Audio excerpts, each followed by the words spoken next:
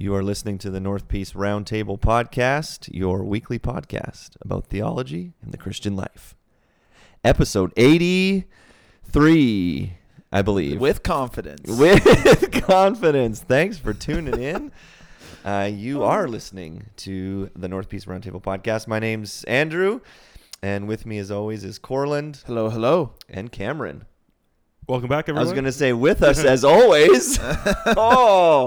People with were us starting as often as possible. As often as possible with the realities of family and work. Cameron.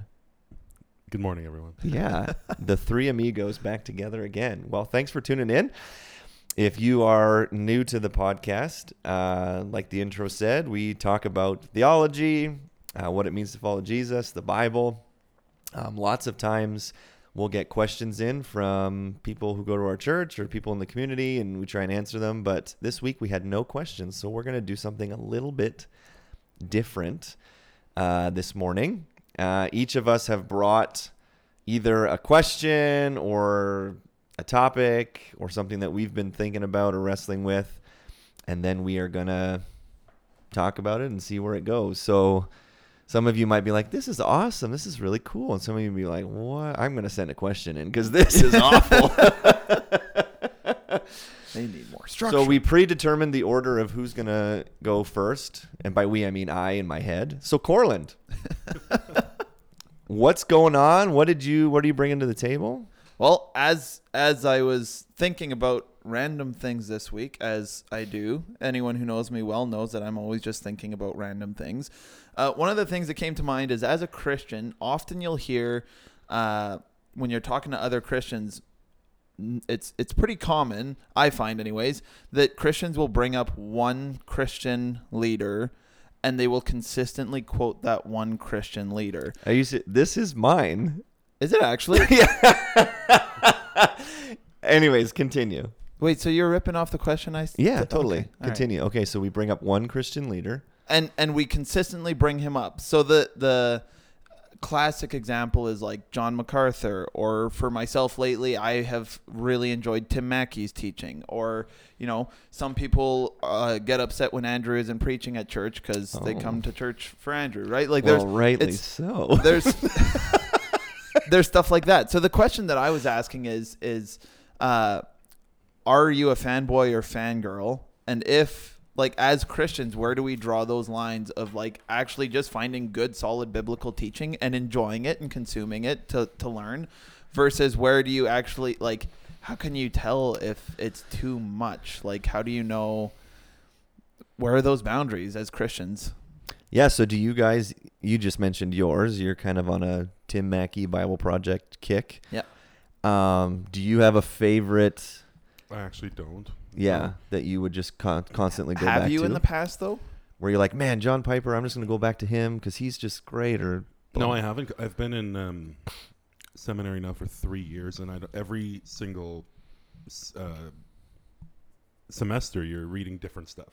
Yes. Hardly any one is repeats. And I actually heard a professor shared something along those lines, saying, like, he, being a biblical scholar in Israel history, said, no one's got it all right. Yes. Yep. We're all just very broken people. A Yep. lot of people have something's pretty right, and even seasons of their life when they're really on point about a certain subject, but no one has a complete view other than Jesus of the gospel. And so that's why we're going to bounce around a little bit. Yep. Yeah, I mean, I've got a good number of authors or pastors that I really like, that I read or listen to. Some people always say, oh, well, Andrew's favorite is Tim Keller. And yeah, I have a lot of his books. I really appreciate his teaching, but I also read, a lot of other different people and listen to different sermons from different pastors. And I do think it's healthy to do that, to go, what does so-and-so have to say? And what does so-and-so have to say? And and I also think it's healthy to listen and read people that you disagree with. Yeah. Mm-hmm. Because the problem with, like, I only listen to one person and he or she is the scholar or the whatever, that they are right about everything. I'm like, that's super dangerous. Yep. Because like you just said, like no one has it figured out 100%. So I'll give you an example. Like just recently, maybe it was a few weeks before we went on vacation. So, 2 months ago, a brand new lady came to church, and I haven't seen her since, but it was kind of like, yep, first time here. And we started talking, oh, cool, great. And essentially her comment was like, yeah, I only listen to John MacArthur because he's like the only faithful preacher. And it was just kind of like, okay, great. You can like John MacArthur. I agree. He is a really good, faithful preacher. That's great. But to say that like only he has it figured out, I'm like, eesh. Yeah.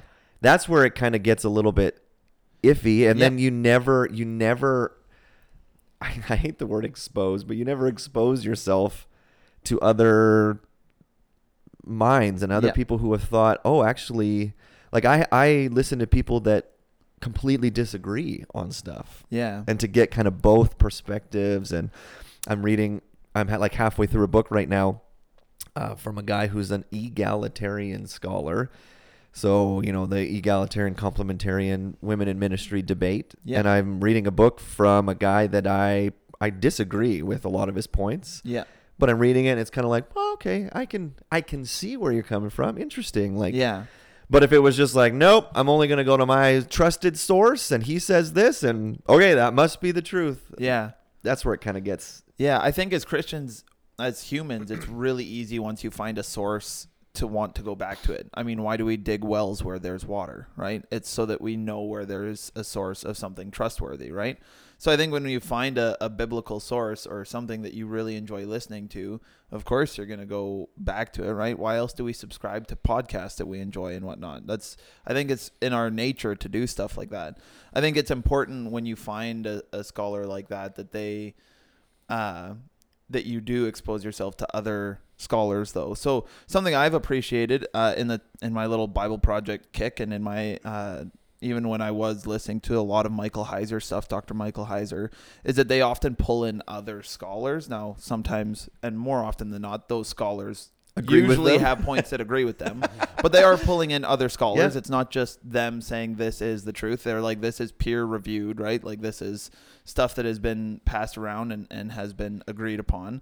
But yeah, I fully agree. I think if as Christians, we just sit and say that this is the most accurate biblical teacher of our time, dangerous territory to be in. Yeah. And it's interesting. Like even Paul, right? Yeah. In 1 Corinthians, you would think about the early church. I mean, Paul, he's pretty much got it figured out, right? I mean, he's Paul. Yeah. Yeah. But he writes in 1 Corinthians, I appeal to you, brothers, is chapter 1, by the name of our Lord Jesus Christ, that all of you agree and that there be no divisions among you, but that you be united in the same mind and the same judgment.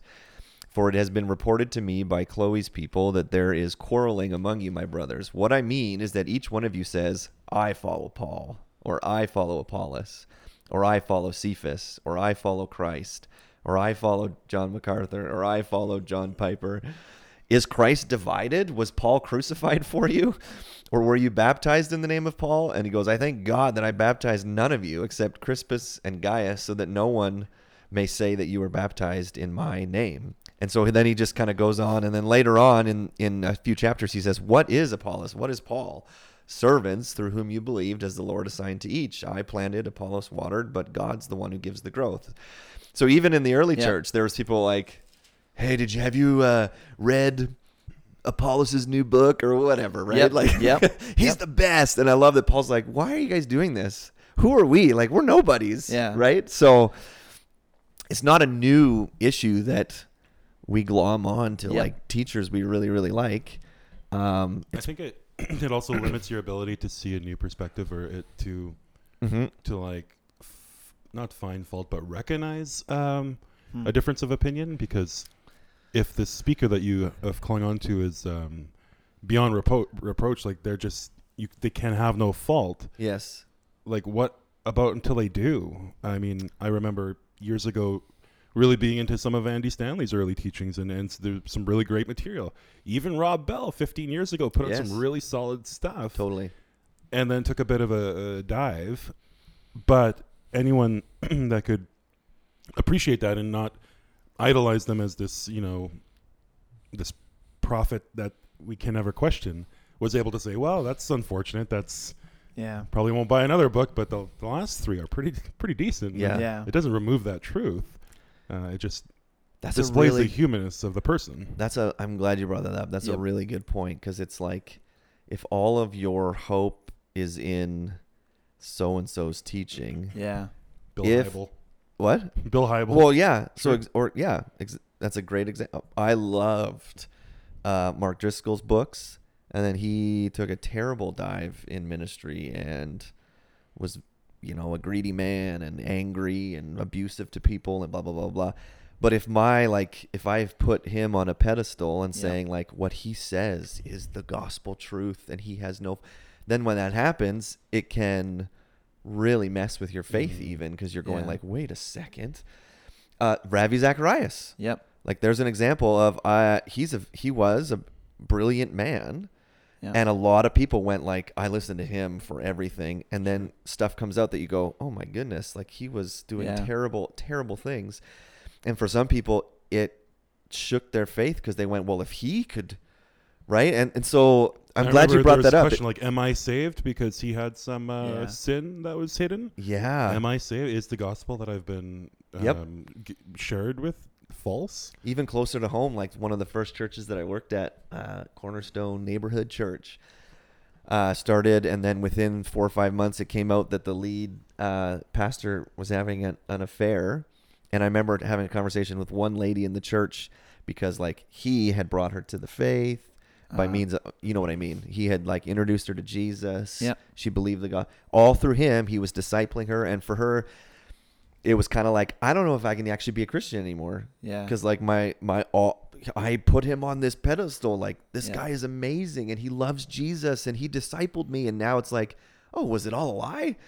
So I think it's Right. such a good, it's like a safety thing to go like, I'm not going to put my hope in Yeah. people, because they will inevitably let you down. Yeah. And you can still enjoy they're brilliant, and they're such Yeah. good teachers, but Yeah. they're not the be all and end They all. are human. Yeah, It is the totally. work of the Holy Spirit that is within us that actually produces our quote unquote Christianity, right? Yeah. It is the Holy Spirit alone, and we are simply vessels that, continue to proclaim it, right? I think that's, on a bit of a side note, I think it's why it's really important as Christian leaders to be honest about our brokenness with people Nah. around us. No, I'm just kidding. Because like, I don't know, I can't imagine what would it have looked like had Ravi Zacharias been honest about those things and had been working through those things. He may not have held the position that he held, Yeah. but I think that it, I think I find it much easier to trust Christian leaders who are open and honest about their struggles with sin than ones who just tried to teach you not to sin, if that makes sense. Yeah. Good topic that you brought up. You stole mine, because I was trying to steal I yours. know. Because last night I was like, oh yeah, shoot. Oh yeah, Corlin brought up that idea. Maybe I'll take that one. There you go. I got another one. You can steal that one if you want. Okay. Cameron. All right. It's been kind of a wild couple weeks. My folks were up, and Right. I was helping my mom through some paperwork. She, her and her family, my aunts and uncles, were having to submit some information about their childhood, about being sent to residential day school, shipped to school, and they were having to fill out some forms, and it brought back some memories, because over the last couple of years through seminary, I've been able to learn a lot about where I'm from and who my family was, and my grandparents were both sent to residential school, so obviously came back to a community that was different. And so I remember for one project I interviewed a woman in her 60s from the reserve that I'm from, that they moved. Yeah. And I interviewed my aunt, who's in her early 70s, and just kind of getting two glimpses of two women, one who moved and grew up in that culture, and one who didn't. My aunt grew up in a Western culture, having been removed from her culture. And she said something quite profound to me. She said, we created a new culture. We knew who we were. We adapted. We were resilient, and we created a new culture. And we were strong, and it turned out fine. And I wrestled with that for a long time because there was this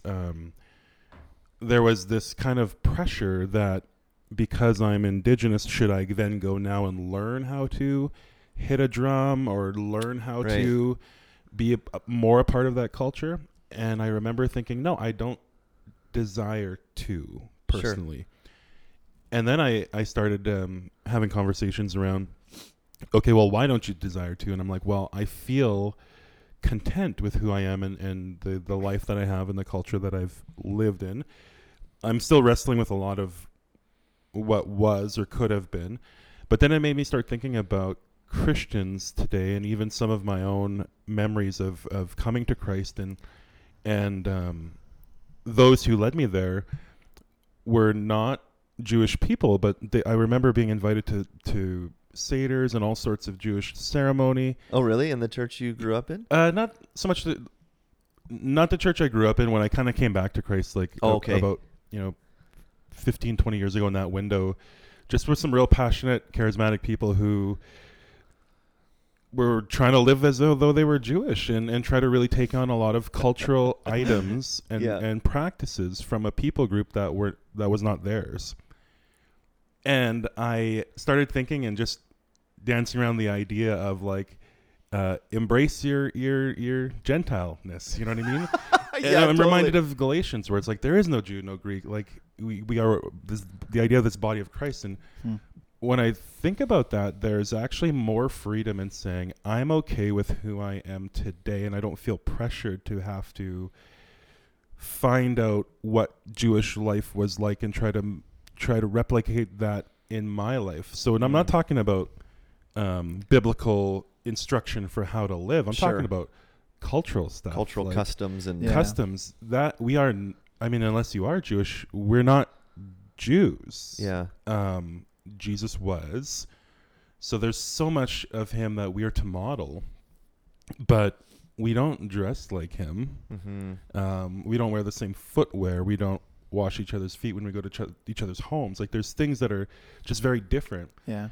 And the parallels between my own life and looking at Indigenous heritage and roots, like I'm very interested in it. And what the difference is, in the other narrative, I would be Jewish. You know what I mean? I am Indigenous. I just don't feel that personal draw towards, finding those roots. But like if Corlin came tomorrow wearing some Indigenous regalia because, he wants to get more in touch with the area where we live in Treaty 8, I'd be like, why, man? Like, you're not Indigenous. Like, what are you doing? Yeah. And I think we see that far too often in church culture where, and I don't even know how to, I don't want to. You want to step on toes. I don't know.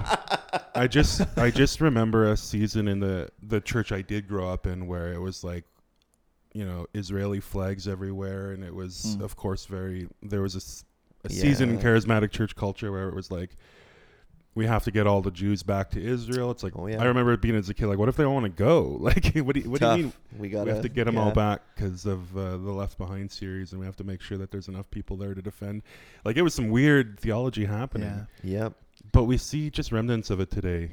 And that's such a good, because, you read our Bibles that, yes, it's the Word of God, and it's timeless, and it's for us today. Yep. But it was written 2000-ish, the New Testament I'm talking about, written 2,000 years ago. Yeah. Written by Jewish people in an ancient culture with ancient customs and practices. And Paul, when he writes the New Testament, and Peter, they're not thinking like, sometimes we think like they sat down and they knew, I am writing the timeless Word of God.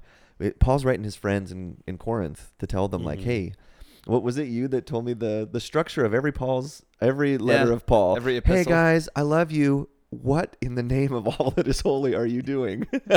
Stop it. But like, Timothy so says hi. Then it's so interesting when we come and we read the Bible, believing that it's God's word and the Holy Spirit speaks to us.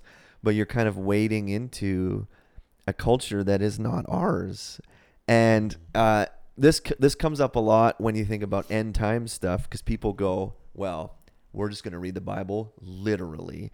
And I'm like, okay, but that's super dangerous, because I don't think there's certain parts that it's like, but those are metaphors, those are similes, those are like symbols, those are, you're not meant to read it in a literal, straightforward sense. But we do that with cultural things, right? Well, it's God's word, so it says do this and this and this, so I'm just going to read it literally. And you go, no, but what are the principles that are timeless, and what are like, okay, that makes no sense culturally, because we're not Jews living in the first century. Sure. Yeah. So I don't know, how do you guys do that? Like, we may have talked about this before, but I just find it fascinating, because I think we do, and I think that it's I don't know. I think in some ways it's really harmless, unless it's causing you pressure and it's causing you anxiety about having to be mindful all the time of ensuring that you're following these. Unless it becomes law. Yeah, because that's really the that's really the crux of that Galatians 3:25. They're just saying in verse 28, Paul was essentially saying believers who have been baptized have or where does it say? Oh, Paul emphasizes that the standard categories that often divide people, race, social status, gender, customs, do not apply to those who are in Christ. It is not that such criteria cease to exist, rather that these distinctions are not grounds for exclusion. Mm-hmm. Yeah. And so if you want to adopt a custom, fine, but if you ever feel like it's becoming lawful in your family, or you're feeling a pressure and anxiety from it, like, you should probably really evaluate that. But more so, there's a cultural sensitivity that we often teach just in our cultural awareness courses, where it's like, there could be individuals from a culture that may take offense to you, an outsider, appropriating their culture. We see that most often in our community, and I guess what's most relative to our region is people wearing indigenous clothing. It's like, well, why? Well, I'm just trying to be inclusive, which is fine. But if it's ever like I have to, for some reason, that's the difference. And I think that's just a self-evaluation that needs to happen. Mm-hmm. Yeah. Corlin, anything you want to? Yeah, I think that the things that the ancient writers of the Bible did in their cultures, I think that to an extent those do affect the quote-unquote Christian culture of today, because there are timeless principles that we will pull from that, and those principles will make us look different than the rest of the world. But I don't think that it's a matter of ritualistic practices that do that. I think it should be a matter of the heart. So whether you're talking about a topic like head coverings, well, I mean, that's not within our culture. But the matter of the heart of wanting to be modest and not distracting people while they're worshiping God, that is something that we should do as followers of Christ, right? Mm-hmm. So it will look different than maybe other ways that people worship, right? There's a whole bunch of other stuff. The willingness to give, right? Sell all you have and give to the poor. Well, we might not see everybody in the church giving, but we should know the church by their willingness to give, right? Mm-hmm. Their willingness to say, well, that's okay that I don't need this. Here, you have it. Mm-hmm. And I know there's other cultures that have these things too, but with all of the stuff that Jesus taught and what Christianity is at its core is a change of heart to follow the one true God of the universe, right? So that means it will look different than other things coming from those principles, right? But like you said, if they become law that you must practice these things in a certain way before you go to church, or you're not a follower of Christ, then you've missed the point. Mm-hmm. Then and I think there's so many better cultural there's so many better things to adopt from Eastern culture, like an open door, eating with strangers, just always making extra food and then inviting people to dinner every day. Like, there's elements of the Eastern culture that in the West we just don't do because it's inconvenient. It kind of Mhm. brushes against our, I don't know, our desired isolation and just our little family unit. Do you think it's like, I don't know, easier to just then look at a cultural custom from the Middle East that's written about in the Bible and just kind of go, check? Rather, so I'll give you an example. So it's like, okay, yeah, I can read about head coverings. Sure, I'll put a scarf on my head for an hour on Sunday mornings, but then also take bikini photos on my Instagram account. You know what I mean? Like, Yeah. well, maybe actually modesty and like respecting your husband, maybe don't do the second thing. Sure. You know what I mean? Like, Yeah. but it's, do you think sometimes it's because it's like, it's just easier to do the thing that I can do that for an hour Yep. when like the heart issue of following Jesus is, I don't want to distract people. I want to be modest. I want to, guys and girls. I Yep. know sometimes Yep. when I take Yep. like 6-pack pictures on Instagram, it's a huge stumbling block for people. So I'm trying to stop doing that. But I don't want to pick on just the women, right? Yep. But like, so I think sometimes we do that where it's like, well, I can check the box on this cultural thing. Yeah. Where in reality it's like, okay, is it the heart issue? And maybe it is. Maybe someone wearing a head covering on Sundays is a heart thing, and like, okay, fine, it doesn't really bother me. But what bothers me is when it's like, I can just look at, right? So you use the Sabbath as an example. Like, for a lot of Christians, no, we're commanded. I do no work on Sunday. We're on like, well, already you're not actually obeying the Bible. Sabbath is Saturday. But it's kind of like a check, right? And I remember I've used this example before. I had a conversation with a guy that he was adamant, no, the Sabbath is in the new covenant. We must not do any work. And I'm like, okay, what if I think his father-in-law was a farmer. What if your father-in-law is doing farm work on a Sunday and his tractor gets stuck in the mud and he calls you for help? Can you come help me or else I'm not going to be able to finish? He said, nope, I would not help him. It's the Sabbath. I'm like, but you're like then not honoring your father. You're not helping people. I'm like, do you see so sometimes I think it's like, check, kept the Sabbath, when I'm like, but you're missing out on all these ways to show Jesus to people. Like, Yeah. so I don't know. It's such an interesting, that's what makes the Bible so fascinating, is that you're reading an ancient text Yeah. that also applies to us today. And I think we get into trouble when it's just kind of like, nope, black and white. It says do that, do that. And I'm like, well, I agree that we obey it, but like, but what's Paul getting at when he writes about certain cultural things? There's a lot of Sikhs that I worked with, and it was funny. One girl I was talking to, she didn't wear a head covering, and then she started wearing one. I'm like, oh, mom and dad visiting? She's like, you know it. And for a lot of the young folks I've spoke with, in the Punjab region, obviously head coverings are for men and women. Yeah. And almost men wear them too. Turbans, yeah. They should. Oh, sorry. Of course. And if they're not, then they're not, following their ceremonial religious practices. Sure. But when mom and dad visit from India, you better bet they're all wearing them, and they start wrapping them sooner. It was actually at the Northern Center of Hope where the manager or the supervisor at the time that's interesting. was started wrapping up again. I'm like, oh, Yeah. mom's coming. Yep. Yeah. But it's funny because they are just doing it because they have to, but their culture never skipped a beat. They never stopped wearing head coverings for the last 3,000 years. So that's very much a cultural norm for them. Much like some folks that live north of town who do wear long skirts and pants and head coverings, that their culture never stopped doing that since the beginning. So that is a very culturally relative element for them today. But we've already covered head coverings in another episode. We did. Yeah, listen back because it's great. Yeah. John MacArthur might disagree. Yeah, they don't wear head coverings at his church. Yeah. So it's interesting. He's the know-all and be-all, but anyways. Okay, I have one to end my contribution. Says the same thing as me earlier. Yeah, so when you, like, how do you fanboy over a... Did we already talk about that? As Christians, and maybe you guys can share from your own lives, how do we...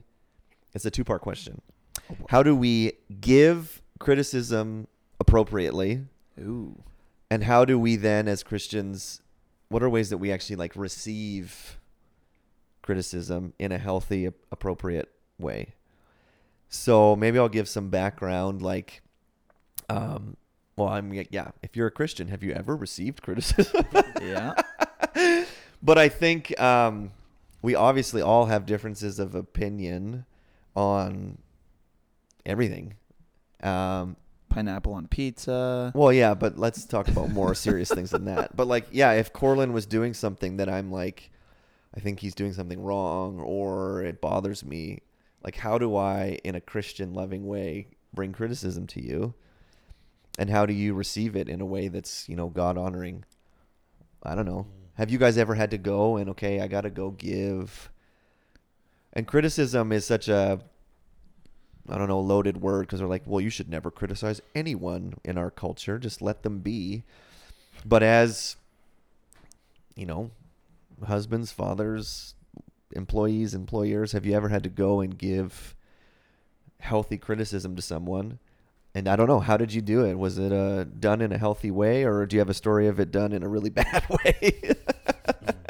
That's a good question. Come back to me in 30 years. I'll see if I can answer it. But Yeah. So I'll give you an example. As like a pastor and a preacher, you're constantly criticized. Yeah. From I've been, I can't believe you didn't wear a collared shirt on Sunday, to I'm offended by what you said here and there. And the reason this is kind of, bubbling in my brain a little bit is it's not because it's like, oh, poor me, because it's just part of the job. Yeah. But it was interesting in the sermon series where we were talking about marriage. I don't know if you remember that. I basically made the statement like, when other people criticize or bring things to me, I can't remember how I worded it, but it sounded like I said, I don't really care. But when my wife criticizes me or brings me, I listen a lot more, the whole point I was getting at was like, it's the proximity of relationship. Like my wife's words carry a little bit more weight than, but it's interesting because I've heard some feedback, and here's what's frustrating is, and then maybe this will get into how do you properly criticize people. Yeah. Is that I haven't heard it to me directly. I've just heard it from, So it doesn't exist. do you know that so-and-so was mad about that? But basically what came out was like, I can't believe Andrew says that he doesn't listen to anybody else and he doesn't care what anyone else says, which I was like, okay, fair. I guess you could get that, but that's not really what I was getting at. It was more like when someone says to me, I'm upset because you didn't wear a collared shirt on Sunday. I really don't care about that. But I care if someo's like, hey, would you care if Molly said that though? Yeah, I would probably listen and go, oh, really? Like, you think I should? Like, yeah. Because I like it carries more weight than like someone who's like, you should wear a collared shirt. Okay, like whatever. I don't know. I'm just rambling, but no, yeah. How do we as Christians? One, I think it's like to ask yourself before you go to someone, is this something that like actually matters? Yeah. Do I have a relationship with the person? Yeah. For me to go to Corland and, well, I'll bring it up when we tore apart your sermon. Yep. One of David's comments was like, "I found your shoes really distracting." They were just, and we're like, "Okay, that's such a dumb thing," but it's David. Yeah. And you have a relationship with him, and you kind of went, "Okay, I can see." If it was some random person, even if I don't like. I don't know David. Those brown high tops? Yeah. Yes. Those are the ones.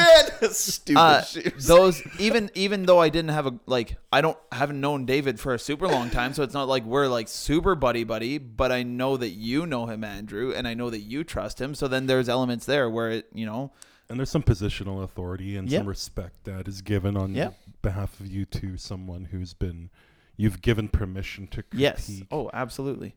And that's the difference, is the relationship factor. Because yes, there's your wife, and most people have a few close friends where it's like you can put you in check. I have a buddy that I text with almost every day, and in my life when I've done some stupid things, he'd be like, "Smarten up," and then like I'll even text him once in a while, "Go home, man. I am home. Good. Like stay home with your wife and your family, right?" But that is done in relationship, and I have experienced the same thing. Even in the last year on the elder board, hearing about, a disruption or someone who's felt, that maybe they weren't heard or something. A decision was made that they didn't agree with. It's really difficult to give it that level of attention and respect when it's not direct, when it's indirect or passive. So while that feeling may be valid, you're not being given the opportunity to respond respectfully. You're left with nothing other than, well, okay, it's pretty difficult to address a vague half complaint third party received. So there's that. But as a Christian giving criticism, I am an HR manager, so I sit almost every week in different scenarios. Right. And we have staff at the city who are Christians, and they give difficult information a lot more gentle and with a lot more respect. So when a manager's sitting with a staff member, it's like, we're going to get through this. This is something that can't happen again, but we value who you are. Yeah. And so that criticism or that difficult information is shared from a position of you are a valuable person, but this action we're going to address, and it's going to be corrected. And then you see the opposite where someone's not a non-Christian and it's a little more cold, a little more empty, and just more factual. But then the recipient, we've had staff who've been given information as a Christian, and you could see them reflecting. You can see them navigating some of what they did and being remorseful. Yeah. And so I think as Christians, we have to listen to a degree, but I'm with you in that, if a person I've never met before criticizes, it's like, all right, I might think about it for 38 seconds and then walk away. Or I might say like, you don't have that. And that's the mistake that we make in that, hold your brothers accountable. You're not, we're in the same family, but we have no relationship. I don't give permission for just blanket accountability across hundreds of people. Yeah. We have a network of people within our own core who, we do give permission to hold accountable. And yeah, I think I definitely struggle more with giving criticism than I do receiving it. Okay, yeah. And the reason I say that, like, I'm a relatively, and I work on this constantly and have, it sounds weird, but also true, worked on it, trying to ask Jesus that he'd help me with this. I'm a relatively anxious person. So when someone comes up to me and says something that critiques or criticizes what I've done, I can spend up to days being like, did I actually do that way? Like, oh my goodness, like, what do I do? I try to mitigate that because being anxious is not helpful at all. Yeah. But I find I spend way more time thinking about how I would talk to someone about something than I do if someone has talked to me about it. Because if someone that I trust has talked to me about it, then usually I try to actually consider what they are saying. Yeah. Right? Because they get that bird's eye view, so to speak, of my life. They see things from the outside, and it's like, your actions look like this. What does your heart do about that? Right? And it's like, oh yeah, that's a good point. Whereas when I go to give criticism, because communicating as human beings is such, we're not good at it. I really wrestle with trying to make sure that the words are chosen correctly, that it's thought through, that it's not just a perception thing, that I am perceiving this about this person simply based on my life experience and what I'm seeing rather than actual factual things, right? Because your emotions play into how you interact with other people on a daily basis. So if you're having a terrible day, someone's minor action might feel like a really big thing to you. And it might be worth bringing up, being like, hey, I was having a bad day. Like, this type of thing is not conducive to our relationship. Yeah. But it might also be something that you can look at and say, I don't know. So I find giving critique much harder. Something that I do find helpful with critiquing, though, or giving criticism, a tool that I've found helpful is trying to present it from the side of, I'm not sure where your heart was at when you did this, but this within my life, this is how I saw it. So I don't know how other people will have saw it then, but this is something you should be aware of, is that people might have seen it in this way. What do you think? What can be done about that type thing? Yeah. Obviously that varies with degree of severity of the action that had happened, but I think a couple of things in the idea of giving, in giving criticism. One, if it's like constructive criticism, great. If it's just destructive, then don't give it. Just keep your mouth shut, kind of thing. Yep. So to ask before I go, okay, is what I'm bothered by this person, is it actually like a sin thing? Is it any of my business? Is it any of, well, Yeah. yeah, or is it just like a preference thing that bothers me that has nothing to do with anything, right? So like, I'll just give church examples because that's my world. But like, okay, I'm bothered that we sang this song on Sunday. Okay, well, am I bothered because it's like heresy? Right. Or am I bothered because musically I don't like it? Well, then, yeah, you can give your opinion, but you just gotta, it's like before you go to someone to ask yourself those questions. Okay, in this song that we sang, it said that like Jesus isn't Lord. Okay, I need to go talk to that person. You know what I mean? Right. And then, yeah, we use the Matthew 18 that, you know, if your brother sins against you, I love that it says like, go to him between you and him, Mm-hmm. right? Not you and somebody else. So yeah, go, as hard as it is, go to that person that it's affecting, between you and that person. And then to do it in a loving way that, it's interesting that, yeah, you know, in your world, Christian people, when they have to give, it's just done in a more gracious, gentle way. And there's ways to do that. Like, Mm-hmm. but I think it's good to ask yourself those questions before you go, okay, Yeah. like, And I think it's not just good from a like practical worldly standpoint. I think it's a biblical thing to do. Right? Yeah, totally. So even Proverbs 13, verse 3, whoever guards his mouth preserves life. He who opens wide his lips comes to ruin. Right. So, I mean, we've. well, even in James, be slow to speak Yep. and quick to listen. Yeah. So, and I think we see that even within the church context, because this is a church podcast about Christian life.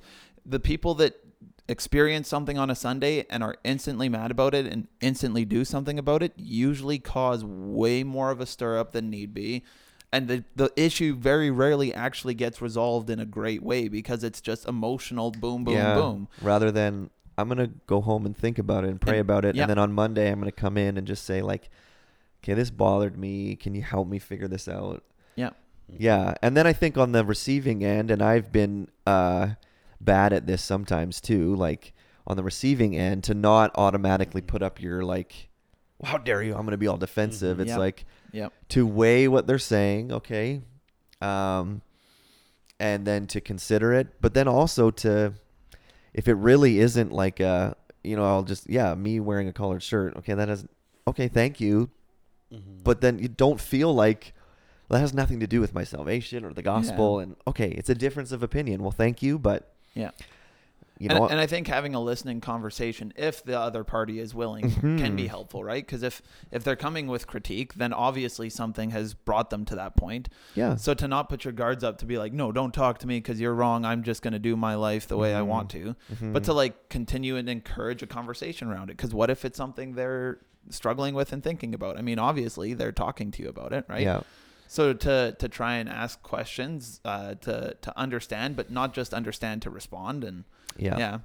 yeah. But I think go to that person yourself. I think that's probably one of my biggest pet peeves about church culture is that we rarely go to the person like, you know, Corlin does something that upsets me, so then I'm going to go to Cameron and talk about it to him. No, go to that person. Yeah. Not saying that like, hey, I can go to Cameron and be like, you know, for advice on how to deal with it. Yeah. But it's like the Bible says, like, go to that individual. If Corlin did something that has upset me, I need to go to him. Yeah. And I think if you do go to someone else, it should be, this is what I heard. This is how I'm hearing it. Am I off? Yeah, You know what I mean? Like, yeah, Yeah. that's good. Yeah. If you have a trusted person. Not like, can you believe what Corlin That's did? right. Yeah. That's the difference between like, you know, a good solid relationship and gossip. Like Yeah, church totally. gossip is not amen like, to that. we got to pray for Corin because of this. Because he Yeah. Hey, I'm sharing a prayer request. Can you believe what Corlin right. did? Yeah. Yeah. Hey, for not having a question or a set topic, that went pretty good. Yeah. Episode 83. Hopefully that's helpful or interesting at least.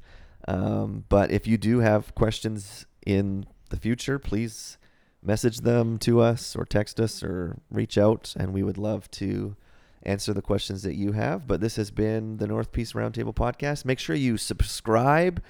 Smash that like button. wherever you get podcasts. Leave us a 5-star review, and your name will be entered in a draw to win A crisp high five. high five. There you go. Passion Translation. The Passion Translation to burn to keep your house warm in the winter. Okay, we need to stop this before it goes off the rails. Thanks for tuning in, and we'll talk to you next week.